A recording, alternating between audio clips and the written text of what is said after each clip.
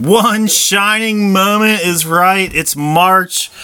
The March Madness begins tomorrow. Well, it's not going to be tomorrow by the time you hear this, but March Madness is upon us, and we have our special bracket show for you tonight. Live bracket picks tonight, Sox. Live bracket picks. The tension. I mean, you could cut it with a butter knife. Absolutely could cut it with a butter knife. And while we're doing this, we have what appears to be a garbage basketball game between the 9th placed St. John's Red Storm in the Big East, or did they come in?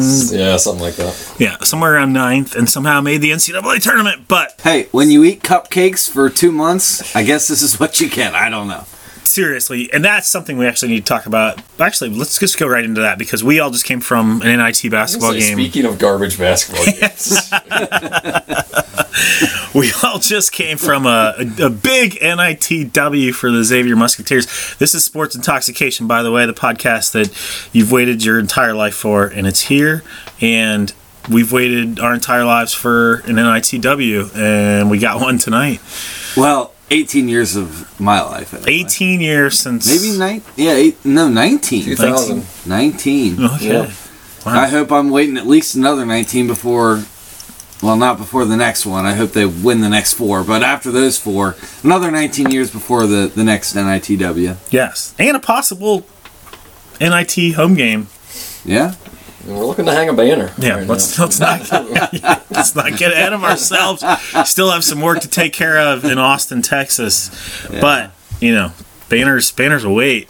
So, speaking of the cupcake schedule, I think that's a really good topic to talk about, as we all know that Xavier missed the NCAA tournament. And for a lot of years, Xavier had what I would say is the formula for advancing to the NCAA tournament. And I think it was some recipe of play mid-majors that are at the top of their conference, and then play high majors that are in the middle of their conference that could give you the kind of wins that you need because they beat somebody else that's a high major that's going to be in the tournament. And this year, that recipe didn't work out because they didn't beat the high majors, and they really struggled with some of the mid-major games early. But the committee rewarded cupcake schedules, right? I mean, that's certainly what it looks like. We're watching St. John's right now, and they went 12-1 in the non-conference, and probably the only team on their non-conference schedule that I could name right now is Duke, who they got beat by about 40. And then the rest of their non-conference schedule was garbage. And Xavier's non-conference schedule wasn't very good this year. Let's not get ahead of ourselves. This year was just hopefully an aberration, but true. But they had a chance to play. They did. They could have in Maui or yeah. The schedule was okay. I was gonna say they could have, instead of scheduling Missouri, they could have scheduled a weaker team, and if they do that, maybe they get to, instead of 18 and 15, they're 19 and 14, and it probably still doesn't help them, but maybe they're in the playing game instead of St. John's. I would rather have the precedence that the committee looks at solid wins, strength of schedule, because as a fan, I would rather see Xavier playing good teams as opposed to 6 or 7 guarantee games during the non-conference before they get to Big East. Totally agree. Thank you, Chase. And by the way, I forgot to introduce everybody because we were so excited about One Shining Moment, and this podcast is just one shining moment. But we are joined tonight by the man that's back he's like the prodigal son. He's back after a missed podcast and being all over the country, and apparently turned down multiple offers from multiple big cable. The problem, Sox, is your liver can only take so much alcohol before you have to come back to your roots, so here I am. joined by Chase, joined by the kid, and then we have a special, somewhat silent guest tonight who's going to kind of just chime in when he sees, kind of a too short get in where you fit in kind of thing. Chase's brother, Kevin Chase. Hey guys, I just want to say that, number one, great to be here. Number two, the Johnnies have some impressive road wins this year against Rutgers, California, Virginia Commonwealth, and Georgia Tech. So let's not rag on that schedule too much. There you go. Look, I mean, he's like already stat boy, like stepping in. It's not as bad as I thought it was, I guess. Well, there's that. But one of the things that and I'm going to get to you real quick in a second, kid, but one of the things that I thought when the field was released, one of my favorite college basketball personality writers, whatever he is, Brian Snow from 24/7, said he just got a text from a high major assistant coach that said the price of a buy game for next year just went up by $50,000. So all these little schools that know they're going to get blown out when they play a road game, and usually you're not looking to fill your schedule unless you are the SEC, well, or the Big Ten. You're not looking to fill your schedule with these teams, and now these teams are going to have their pick of the dollars because the committee this year looked at W's and not necessarily quality things. And like, kid, you and I talked about last time we recorded, they didn't look at one of the hottest teams in the country coming in. And I'm not saying that Xavier's resume is tournament worthy, but I think that the way they played down the stretch was worthy of. I think they're one of the best 30 teams in the country, like Steele said. But I think they are at this point, but you can't just play well for the last month of the season. Yeah. In my opinion, they did not deserve to get in. If they beat Villanova, we can talk about it. Even then, I still don't think they get in. I think they needed to win the whole thing. What do we think about Villanova, though? I think they might be pretenders because they struggled until they hit the Big East season, and the Big East is down this year. totally, they got their doors blown off by Michigan early. But I think that Villanova kind of went through a similar thing that X went through. They got through it a little bit faster, but when they lose Jalen Brunson and DiVincenzo and Omari Spellman and Mikal Bridges, yeah, I mean, like, they lost a ton, and they had a lot coming in, and they had a 5-star point guard that didn't play very much at all this year. They had the 4-star power forward, stretch 4 that X was recruiting hard that didn't play much at all this year. And they had Sadiq Bey.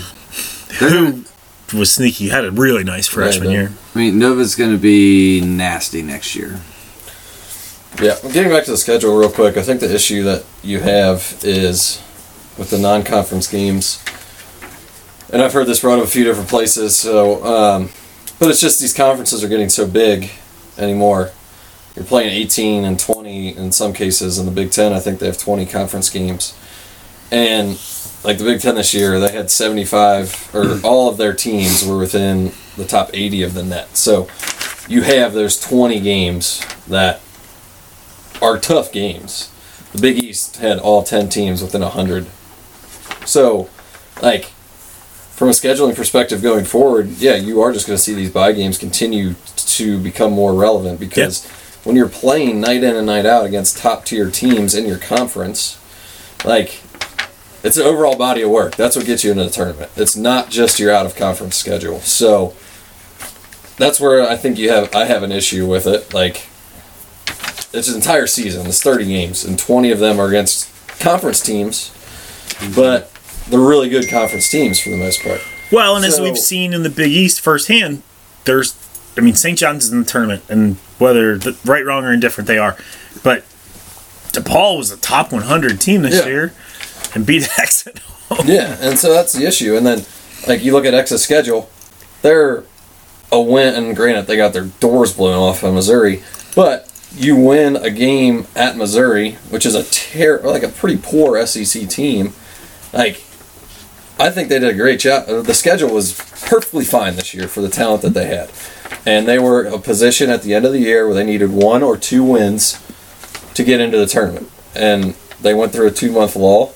That happens with the team that they had. But they put together a fine schedule, and I think you're just going to continue to see them do the same sort of philosophy going forward. It just gets hard when you have these larger conferences and you're playing top 100 teams every night for the last 3 months of the season. There's really not an incentive to go out. Like, you can't do what NC State did and have the 350, like, the worst non-conference in the country. But if they had a 250 non-conference schedule, 100 spots higher, they're in the tournament. Yeah. Like, so it's a fine line, but, I mean, if you schedule correctly with the bye games and you win what you should, you're going to lose games and you'll get in. Like, it's not, I don't think it's rocket science, really. I mean, with as big as these conferences are, that's the issue that we're going to have going forward, and it's only going to get worse. Texas was a first 4 team out. Indiana had 16 losses. They won one game the first 2.5 months of 2019, but they're still in the bubble because they play in the Big Ten, and they had really good opportunities, and they got really good wins. Beat Michigan State twice. Like, that's... I mean, it sucks as a fan because you want to see good non-conference games, and those exempt tournaments are always going to be there, and you're going to get 1 or 2 good games out of that. And then you have your rivalry games with UC and Wake Forest, and Wake's not great, but there's really only so many games that you can schedule, right? And you have to get those bye games at home, so, like... Well, they almost lost. I mean, the last 2 years, even though, last year was a number 1 seed for X, but they almost lost to Middle Tennessee State or East Tennessee State. One of the directional Tennessee programs. The frustrating part about scheduling, for me anyways, is that when we do the Big Ten Challenge next year, if we're in it, it's going to be against Wisconsin. And when we get the Big 12 Challenge, it's probably going to be against Baylor. It's absolutely going to be against Baylor. We played Baylor 100 times. Baylor and if they ever do anything with the Pac-12, yearly rivals, it'll be Colorado. Yeah, exactly. Can we just get one game in the Cintas Center against Kansas or Ohio State or Michigan State? It will not be in the Big Ten Challenge next year. I will tell you that. It will not happen. So should we talk dance brackets? I say because we Xavier's still alive in the NIT, but we don't need to spend. No one cares about that. We don't need to spend a ton of time on that. So let's move on, because now you've made it 12 minutes and 45 seconds into this podcast, and now you get rewarded with actual entertaining content that doesn't revolve around the NIT. Congratulations, you made it. So let's get into brackets, and we'll start with a couple of interesting / upset kind of games in the first round. Here, we're not going to go through all the games for 3 or 4 brackets here. We're just going to kind of get into a couple things that are some fun games to watch / upset watch. Mr. B Chase, we'll start with you. All right, so upset wise, I don't know. I watched Belmont against Temple. I thought they looked good. I feel like Maryland's really young. So I like Belmont over Maryland. As far as games that are most interesting in the first round, the game that I'm most interested in the first round, there are a couple 7-10 games that I really want to watch. One is Nevada, Florida. I think Florida's been playing really well, but I think Nevada is, as far as talent goes, they are significantly better than a 7 seed. Top 10 preseason, right? I was going to say, I actually have them going pretty far in the tournament, which we'll get into, but I'm interested to see how that game unfolds. And then the other game is Wofford-Seton Hall. Seton Hall has been playing well about the last 2.5 weeks. Wofford, everybody talks about how well they shoot it, and they're, 28 or 29-4, so everybody's saying, oh, Wofford's going to roll over Seton Hall, and I don't see it that way, but I'm really interested. I think that's going to be a great game. KChase. Well, the game I'm interested to see is Marquette, Murray State. Obviously, you got Howard versus Ja Morant. I'm not super impressed by Marquette. They've been struggling down the stretch. I think they might get upset. Also interested to see Kansas State versus the UC Irvine Anteaters. Mascot of Peter the Anteater. The Anteaters, they're always interesting just because they're the freaking Anteaters. Yeah, and good call. I didn't know it was Peter the Anteater, so that's something learned out there. Podcast land. So Kansas State has that white guy. I don't know if he's playing or not, but he's been kind of injured for the last 2 months of the season. Tried to look up his name, couldn't find it. So, hard-hitting news right there. Kansas State has a white guy that may or may not play. May or may not play. Well done, Kev. Well done. Kid. My most interesting game I'm really intrigued to watch is tomorrow or Thursday. It's LSU and Yale. I watched a little bit of Yale in the Ivy League tournament, and I think they're pretty talented. They can get up and down the floor. LSU is obviously without their coach. I could see that being a 3-14. We've seen one of those, it seems like, the past few years. I think that's the best case scenario for a 14 to get a win, potentially. In terms of upsets, I actually do have the one that Kevin just talked about, UC Irvine. beating Kansas State. But since he just touched on that, I will go with Northeastern beating Kansas. So both Kansas schools out tomorrow. That's a big at one. 6:30. Both Kansas schools will be out of the tournament. So who knows? I just don't think Kansas is all that. I have no idea what Northeastern is, other than a school in the Northeast. But I'm not even sure that's accurate. I think they're from Louisiana, actually. It could be in the northeastern section of a state, but we'll have to let's Google that. I'll do a Google real quick. Fairly confident they're in the Northeast. I mean, but that's a fair. that's what I'm going with. So Saxy, what do you got, buddy? All right, so my upset is the aforementioned Marquette Murray State. I got Murray State winning that game. Marquette, as we know as Big East basketball fans, coughed up a boom. There we go. We haven't done that in a while. Marquette coughed up about a 3-game lead in the Big East and lost. Fox Sports 1 doesn't let you do that. That's 4-game lead. That's why he's here. 4-game lead. 4 games with 5 to go. And there's been a ton of talk about Ja Morant all year, and he's a top 5 pick in the NBA draft, it would seem. And then I agree. Well, there's a couple games, but I think Nevada, Florida, but also I love the Seton Hall Wofford game just because, again, Seton Hall's going to be good next year. But the Powell kid is pretty incredible, and they're surrounded by some talent there. I think whoever UK gets in that game, whoever UK is going to beat Abilene Christian, but either Wofford or Seton Hall, I think Seton Hall's already beaten them, but I think I could see Wofford and Seton Hall giving UK a game in that second round matchup. Yeah, no matter who it is. I was going to say, I think that game will be a good game, but I don't think it matters who it is. UK is going to win that they're going to game. win. I think it'll be a better game than people. Northeastern, by the way, is in Boston, Massachusetts, so that I think qualifies as a Northeastern university. Not to Vermont or New Hampshire or Maine. Not Northeastern Louisiana. I'm certain. I'm sure you're thinking of Northwestern State. I think that if Seton Hall wins in the first round, they're going to come out and get beat by Kentucky by about 48 points. Because Kentucky's going to have revenge on their mind. Yeah. Okay. You called a number. I like it. I would also like to read this headline I just searched for. K-State forward Dean Wade, whitest name ever, doubtful to play for Wildcats in the Kevin NCAA Chase tournament. is pretty white. I don't know. There was a white guy used to play for the or a black guy used to play for the Patriots with the last name Chase. I believe his first name was Samuel. All right. Is that a white name? Because that guy was pretty black. We're getting into some gray area here on the podcast for the first time. I like it. It's gonna be a lot of go either way, guys. a lot of call-ins tomorrow. Facebook page is going to be just littered with all kinds of stuff. I love it. Is this a PC podcast? It hasn't been. Well, we're missing our non-PC compliant member of the That's your podcast. So you're filling those shoes well. All right, so interesting games and upsets are gone. Let's talk Elite Eight. We'll go same order, or let's mix it up. Let's go reverse order. Yeah, so reverse. For me, See what you did there. starting the East region, I got chalk, Duke, Michigan State. I don't really think either one of those teams get too challenged until then. I got Duke coming out of that region, no surprise. Go down to the West.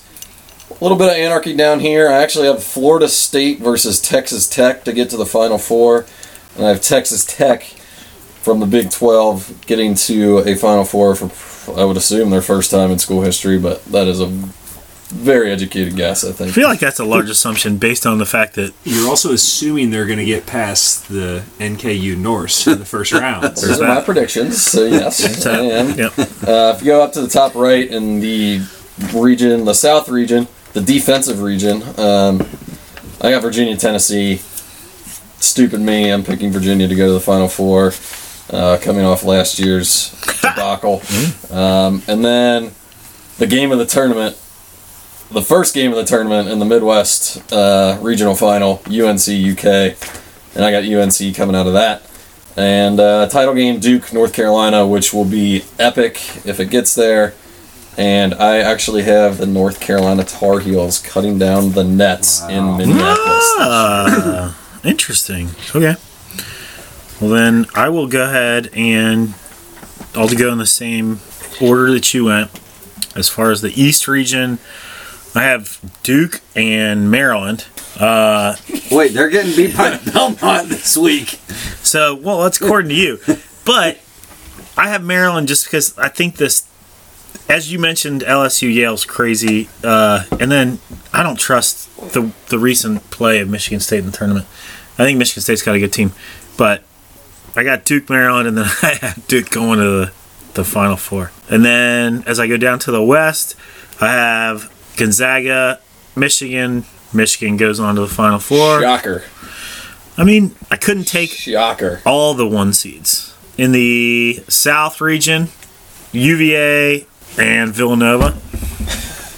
Just that time of year. I mean, again, I'm with you, Sox. I don't trust them, but I trust them more than I trust Purdue. You didn't trust Jermaine Samuels to make 2 threes in the last 2 minutes of the big semifinals, so, did you? Jay Wright and he versus did. Purdue. Jay Wright versus Tennessee. Right. Like, okay, I'll take Jay Wright. It doesn't matter if we're talking coaching or like suit selection. Oh. Jay Wright versus Matt Painter is just a complete mismatch. That's a 116. What about Jay Wright versus Rick Barnes, though? What about Jay Wright versus Mick Slick Cronin? Rick. Now he's got it. Wow. All right, we're off topic. Now we get down to the Midwest. And then I have Kansas and UK in the Elite Eight. And I just, again, like I think UNC, I could easily see UNC being in the national title game.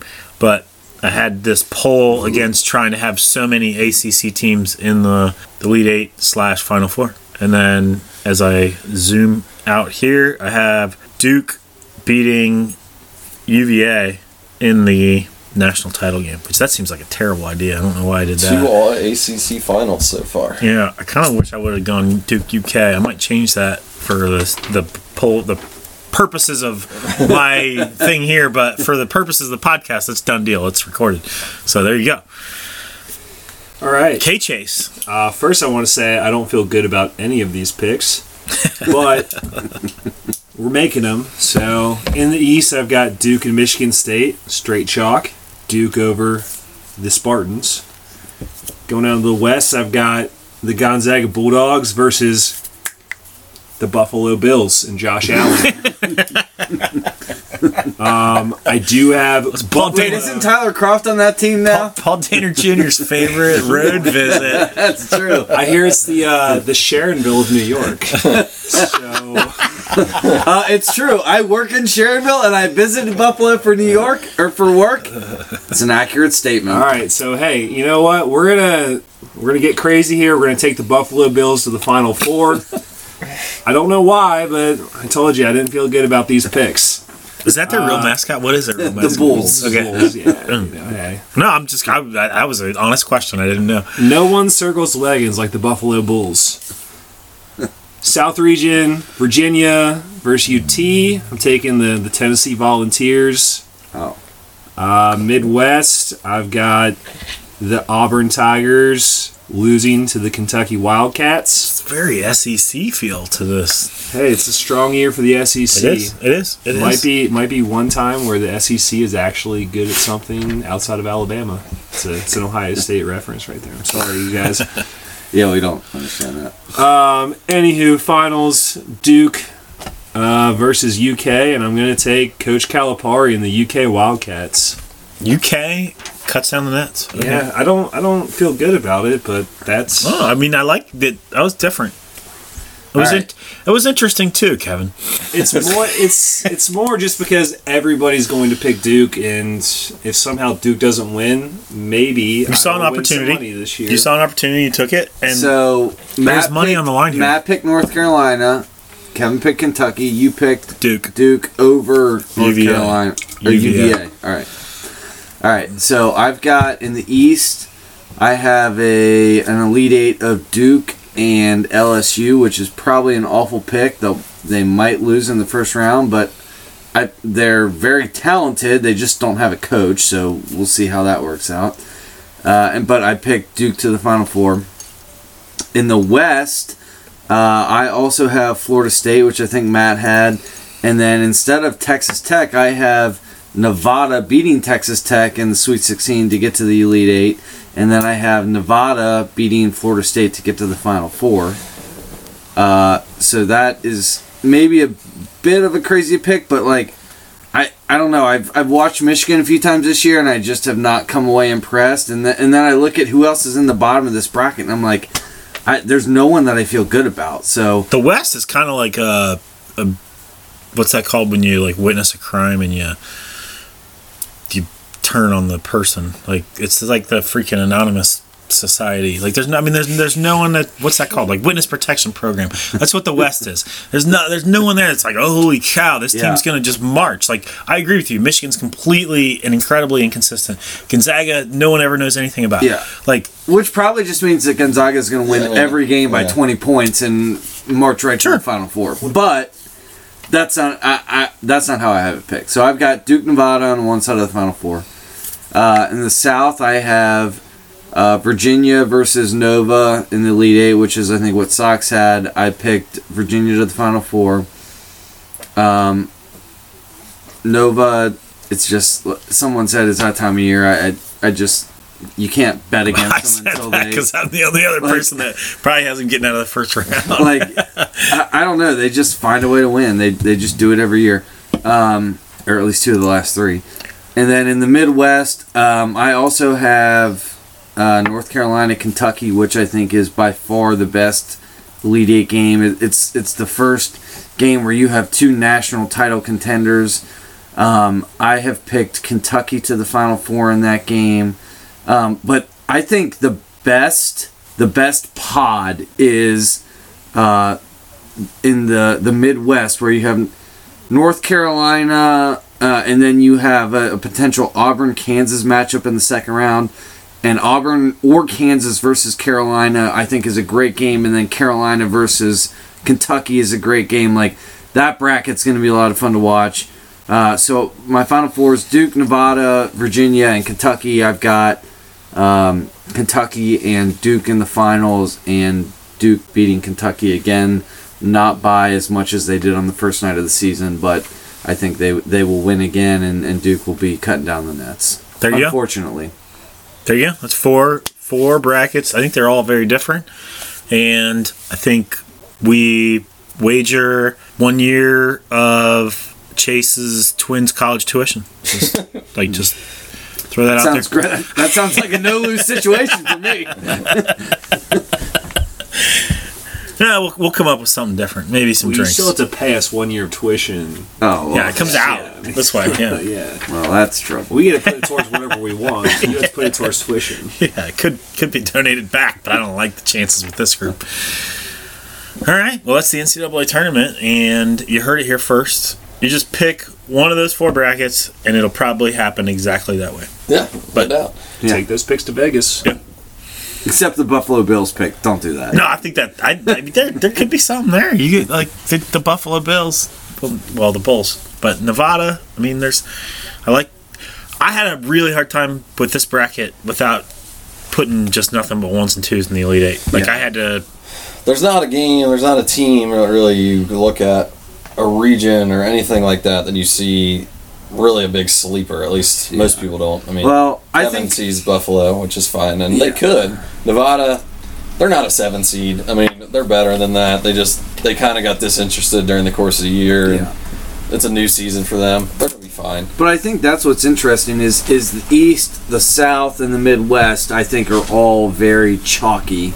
But the West, I think people might be a little bit down on Gonzaga and Michigan, but, that's the region where I see the most potential turmoil. Yeah, none of us had Gonzaga, and I mean, rightfully so. We don't watch them play, but I mean, they're obviously very good. Yeah, very talented. We watched them in Maui, and they beat Duke, and they looked amazing doing it. And I think they very well could run through that region, but And I think that's what happened 2 years ago when Xavier went to the Elite Eight and played them. It was like Gonzaga had never done it, and everyone was like, well, there were other good teams like Arizona and I think Kentucky was on their side.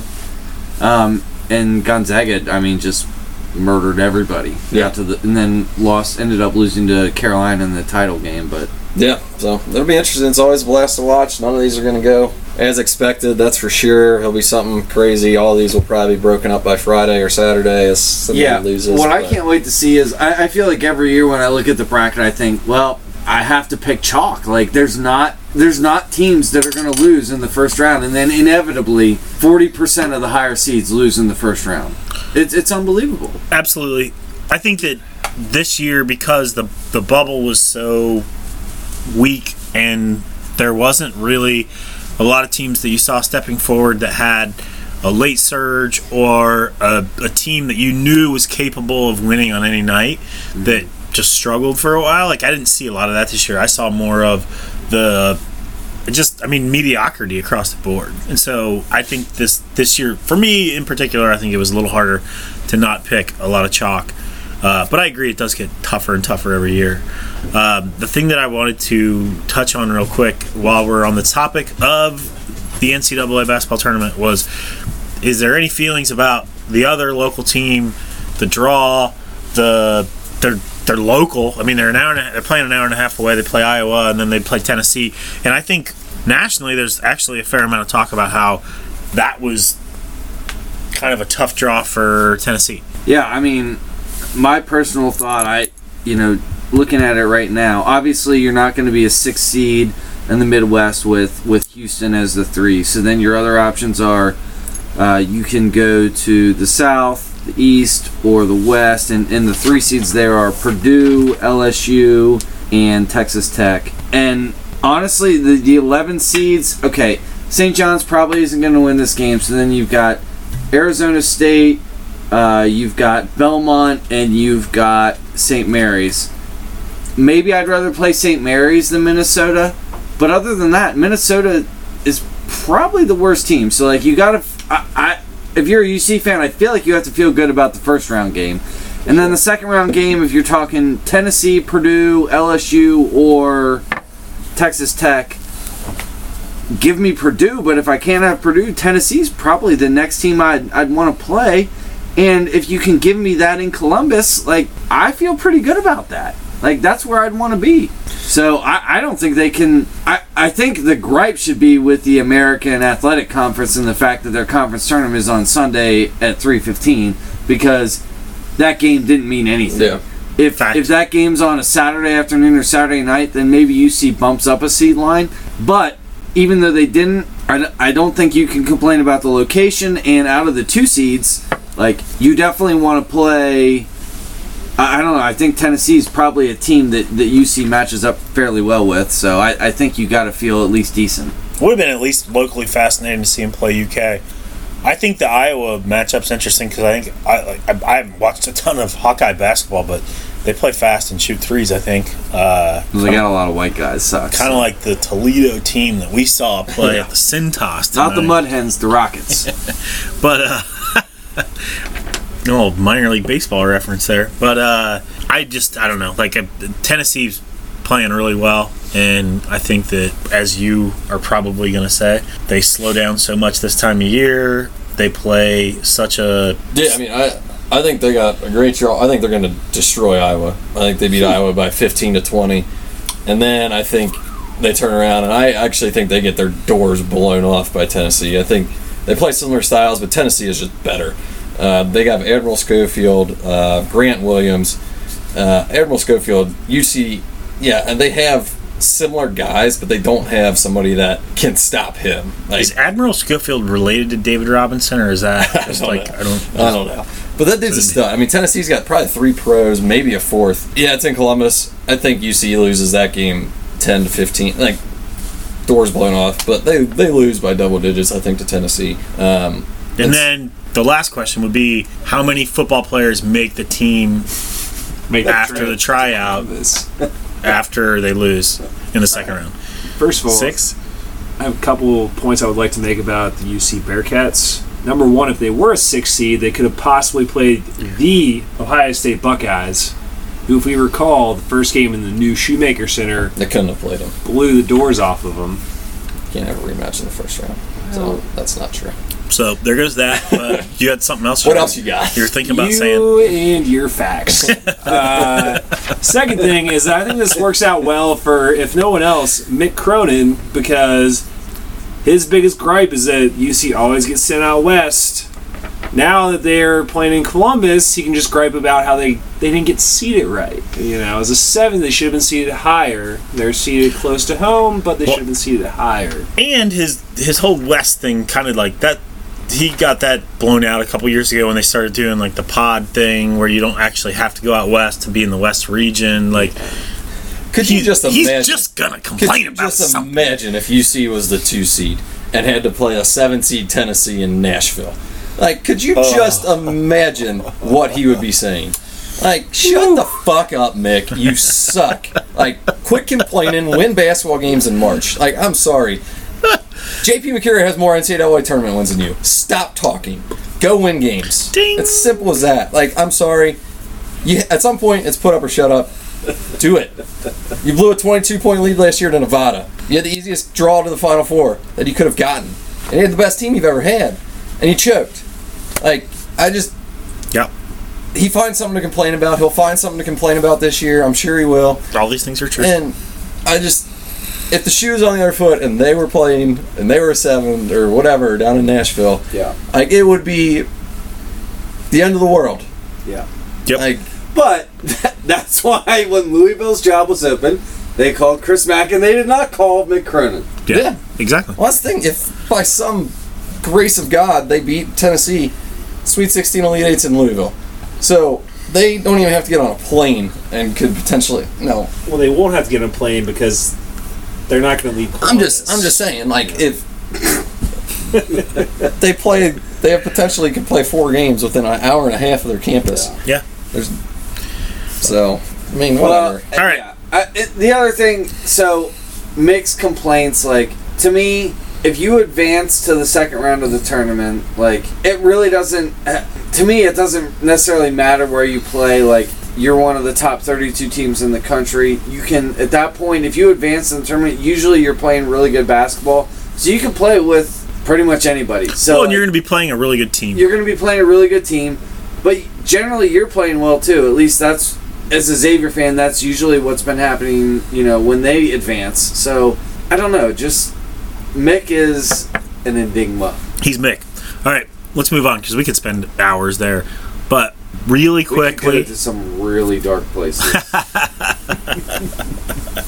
really quickly, in Cincinnati professional football news, a longtime staple of the team who probably should have been cut or traded a year and a half to 2 years ago was released this week in Vontaze Burfict. Any thoughts? Any eulogies about his career? Anybody have any really emotional things that they want to say about the life and times of Vontaze Burfict as a Cincinnati Bengal? We'll start over here with KChase. I wish him well, and I hope that he enjoys his last 2 career concussions as an Oakland Raider before he retires. Playing with Antonio Brown now. Speaking of a little bit dark. Post practice. Wow. I didn't even think about that. No, I mean, you're right. He's had a lot of concussion issues. He tackles with his face and sometimes the crown of his helmet and gets suspended a lot too. And yeah, I mean, you look like you have something to say. I was just saying, I mean, the guy, for all of his warts, and he has a lot of them, he was a relatively decent player for the Bengals, and he had what could have been, or he did make an iconic play in Bengals franchise history. It just so happens that they turn around and shit down their leg. And he was part of that, but too. I'm just saying, like, he provided some moments when he was here that, great, but it's time to move on. More than time to move on. So, wish him well. And totally. Whatever. I mean, I like that Zach Taylor got rid of him, and that's really all I got. The thing that I took away from this whole situation was, again, coming back to Brian Snow, who is a Bengals fan, but always be better than your problems. And Vontez Burfict stopped being better than his problems. He stopped being a better player than all the other stuff that he brought to the locker room, all the other stuff that I don't know. He might have been a great teammate. I say that, and I need to retract that statement because he might have been a great teammate. But he was suspended, then he came in overweight, then he wasn't in game shape, like all this stuff. Be bigger than your problems. He wasn't. Time to move on. That takes us to the Cincinnati Reds. We're about a week away from opening day. Do we not want to talk about the 3 years, $21 million contract we gave to Bobby Hart? There's a lot there to unwrap, and it's bad. It's bad. I think you just summed it up. Yeah, we're all going to say the same thing on this one. It's classic Bengals. It's confusing, to say the least. I always feel like in these kind of situations, somebody sees something that everybody else doesn't, and usually in these situations, everybody else was right. It reeks of Mike Brown, and I don't like it. Was Cedric Ogbuehi not available to take 3 years and $21 million? Did he just completely pass on that? Because you could give it to somebody else. But yeah, that was puzzling. That was very puzzling. I think that wraps up Bengals talk. Yeah, we'll revisit after the draft. Yeah, and pre-draft. But before we get out of here, we got to put more money on the line for the Cincinnati Redlegs and what's going to happen with this season. Yeah, so last year, Sox, Jimmy, and I all said, they're going to turn the corner where they're going to be, I think we all said 81-81 or 82-80. We were all right around that. And Matt goes, nope, they're going to win 72 games. They're going to go 72-90. And he was right. They didn't even make 72, though. Yeah. So this year, I feel a lot better about them than I did last year. So I think they'll do better than 81 wins, which is, I think, what I said last year. So I'm going to go 87-75, and I think if they here's what I think is exciting about them. If the starting pitchers pitch to their baseball cards in the past, they can be better than that. Yeah. And if Luis Castillo takes the next step, then you basically have 4 very solid starters and DeSclafani, who has shown flashes in the past. If you have a starting 5 with of that caliber, I think their bullpen has a lot of talent. I think the position players, if you look at their infield, their infield offensively was great last year, and then in their outfield, you get rid of Billy Hamilton, you add Puig, you add Kemp, hopefully you add a full year of Jesse Winker, and then Shepler was decent also, and then you've got Nick Senzel. So defensively in the outfield, I guess, and in the infield, especially on the right side with Votto and Suarez, or Votto and Scooter, maybe there's a little bit to be desired, but if you can put guys on the field that can hit and can get on base, I think that covers up a lot of mistakes on defense. So I don't know. I'm going to say 87-75. I think a worst case scenario for this team is the pitching gets hurt. They end up in the mid 70s wins. I think best case for this team. I really think if everything clicks, they could be a 93-94 win team and go to the playoffs, and then you're playing with house money, and who knows what happens. So real quick, we'll just do this with everybody. You said 87 wins. That probably doesn't get you in the playoffs based on the division. Buyers or sellers at the trade deadline. Wow. How you just made me speechless. Yeah, I think what you do is if you can get Puig on a multi-year deal, you start to explore that right now. I think Kemp you try to sell. I think Alex Wood, if you can get him at a reasonable price. So I'm going to say not sellers. Maybe not buyers, but not sellers. I think there's value in those pieces that if you can get them back. And there's still pieces with Roark, and there's still pieces with I think the Hernandez and the Jared Hughes deals are coming up after this year. Those were both 2-year deals. So there's possibility to. So I guess what I would say is if you're not in it at the deadline, I would be sellers, with the exception of I would see if I could get Wood and Puig back. Those two I would see if I can get back. When I said buyer or seller at the deadline, I didn't expect 3 minutes. But we'll go to KChase. Well, my entire life as a Cincinnati professional sports fan, there's been not a lot to cheer for. So I will say 83 wins, probably sellers at the trade deadline, but I will say that I will go to more games this summer than I have gone to combined over the last 3 summers. One of the things that's really kind of fun about this team is this team's fun. I mean, Yeah. Yasiel Puig, there's no Billy Hamilton, God. 10,000 people were showing up every night to watch Billy Hamilton play center field. I know. But, goodness gracious. Yeah. All right, Kid. I got 81 and 81. Oh, Perfectly 500. Always the pessimist, except for during Bengals preseason. 13-3? 13-3. Mark it down. Was right on the Reds. Was right on Xavier. Was wrong on the Bengals. I missed All right, on that. now hold on. The Xavier comment. I'm going back to that for a minute because if Kaiser Gates is on this team, it's a different fucking team. And Are they better than a 10 seed? well, they're not a 10 seed, so you were wrong. Probably looking at the bubble this year. They probably are. I think they would be an 8 or 9 seed. If you give them 4 more wins, no. which I think Kaiser's worth, what With are a they? little senior leadership on the squad. 22-10, and I think they're better than a 10 seed. Gino Crandall would have been nice, too. 81 and 81. More interesting, but at the end of the day, they're in the toughest division of baseball. And I still don't think they have the talent to compete with the Cardinals, Cubs. And, who knows about the Brewers this year? They might take a step back, but 81-81, and I'll say they're sellers at the deadline as well. If they're 81 and 81, they better be sellers. Yeah. I think they hover around 500 all year. I'm going to go with 86 wins. And I was thinking that before you said 87, Brian. But I'm going to go 86 wins, and I think that they will...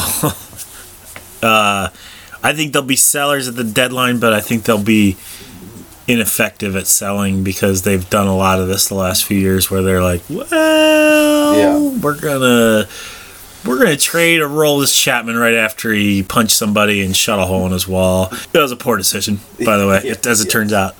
Well, that wasn't their first poor decision on Chapman. True, and But as we take credit away, we have to also give credit. There's been plenty of good trades.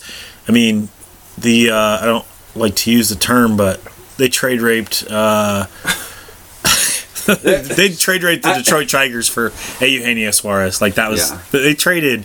I thought you were going with the Dodger trade this offseason, but yes. That was that's just completely. That was like a double homicide. Felonious, yeah. The guy, the nickname of the pitcher was Big Pasta. They traded a cold bowl of linguine with no sauce for a guy that's an all-star caliber third baseman and a 3 to 5 hitter in their lineup, 2 to 5. So this is actually not really funny, but when Amy was pregnant, we were up at Bye Bye Baby, trying to get stuff for the kids. And who did we run into up there other than Eugenio and his wife? Because they have a daughter that's the same age as our guys. He's 5'10" and fatter than I am. And he makes about 100,000 times more than I do. Good for him. Well, did he pick up your Bye Bye Baby stat? He did not. Damn. And he's on a great deal for the Reds. Yeah. 7 years, $77 million, which... Yeah, that's pretty crazy. Absurd. That's a bargain deal in baseball. Yeah. 12 years, $430 million. Yeah, Mike Trout signed this week. We got to do our national. You think Bryce Harper's feeling salty right now? We got to do our national baseball roundup like we did. Mike Trout just signed a 12-year, $430 million deal, and Bryce Harper's what the fuck just happened? And the fact is, Mike Trout's way better. He is way better, but I honestly thought people were getting more reasonable when Machado and Harper both signed for 300, 330. I was the market is coming back. And then the Angels were just like, hold my beer. We're not going to give him an extra, $20 million. We're going to go full $100 million over market for Mike Trout, even though the rest of our team is kind of trash. Yeah, there's a lot. You can't let Mike Trout leave. You can't. You can't. Well, You can't. He's a generational talent. Talent. Like you just can't let him the walk Reds. away. You can't let Joey Votto leave, but maybe you do because you can't afford it because you're the Reds. Bad analogy. And that contract right now, like Joey Votto is still underpaid. Yeah, I was gonna say I don't think that contract was a bad contract for That's Votto. aging well. Like he's a freak. Yeah.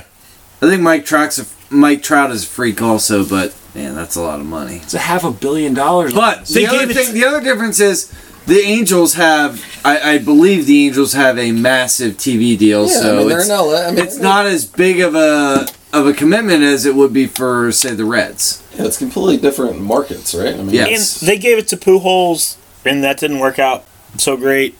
But I think that they need to surround him. I think that that's got to be the focus now for the Angels, is drafting and developing, and then surrounding him with a little more talent from a free agency standpoint, which I don't know how you do that. But they do have 24 years old? They have way deeper coffers than the old Cincinnati Redlegs.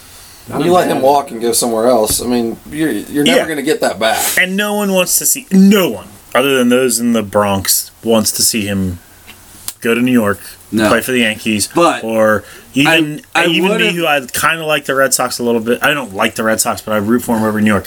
I don't want to see him go there either. No, but I would have been interested. I would have been interested if him and Bryce Harper were both in Philly. That would have been fun. True.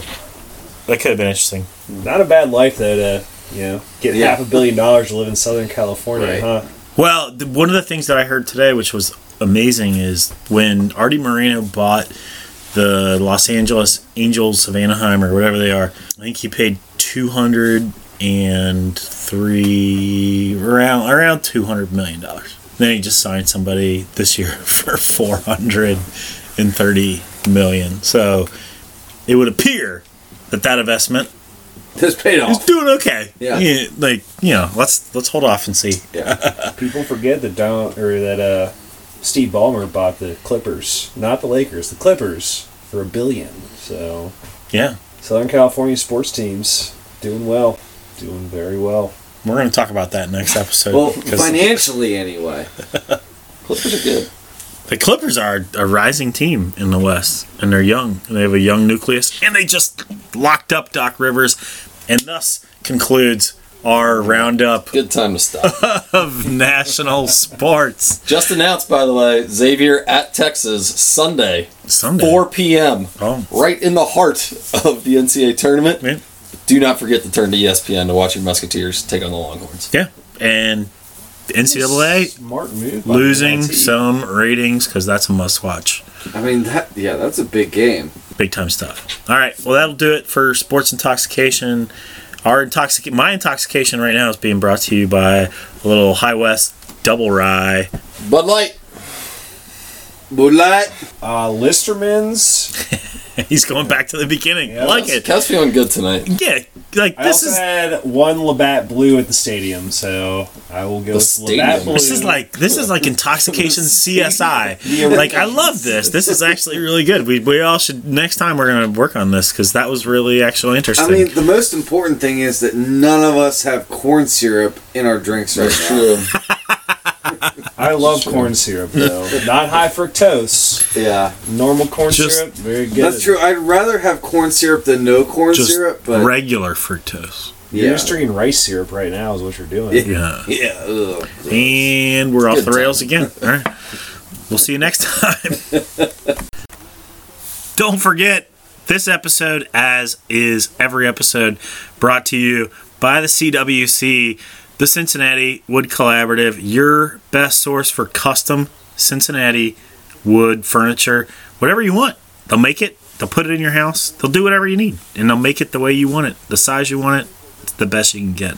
And if your company's looking for some cheap social media marketing, we're the podcast for you.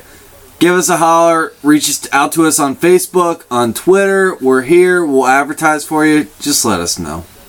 spots available, but filling up fast.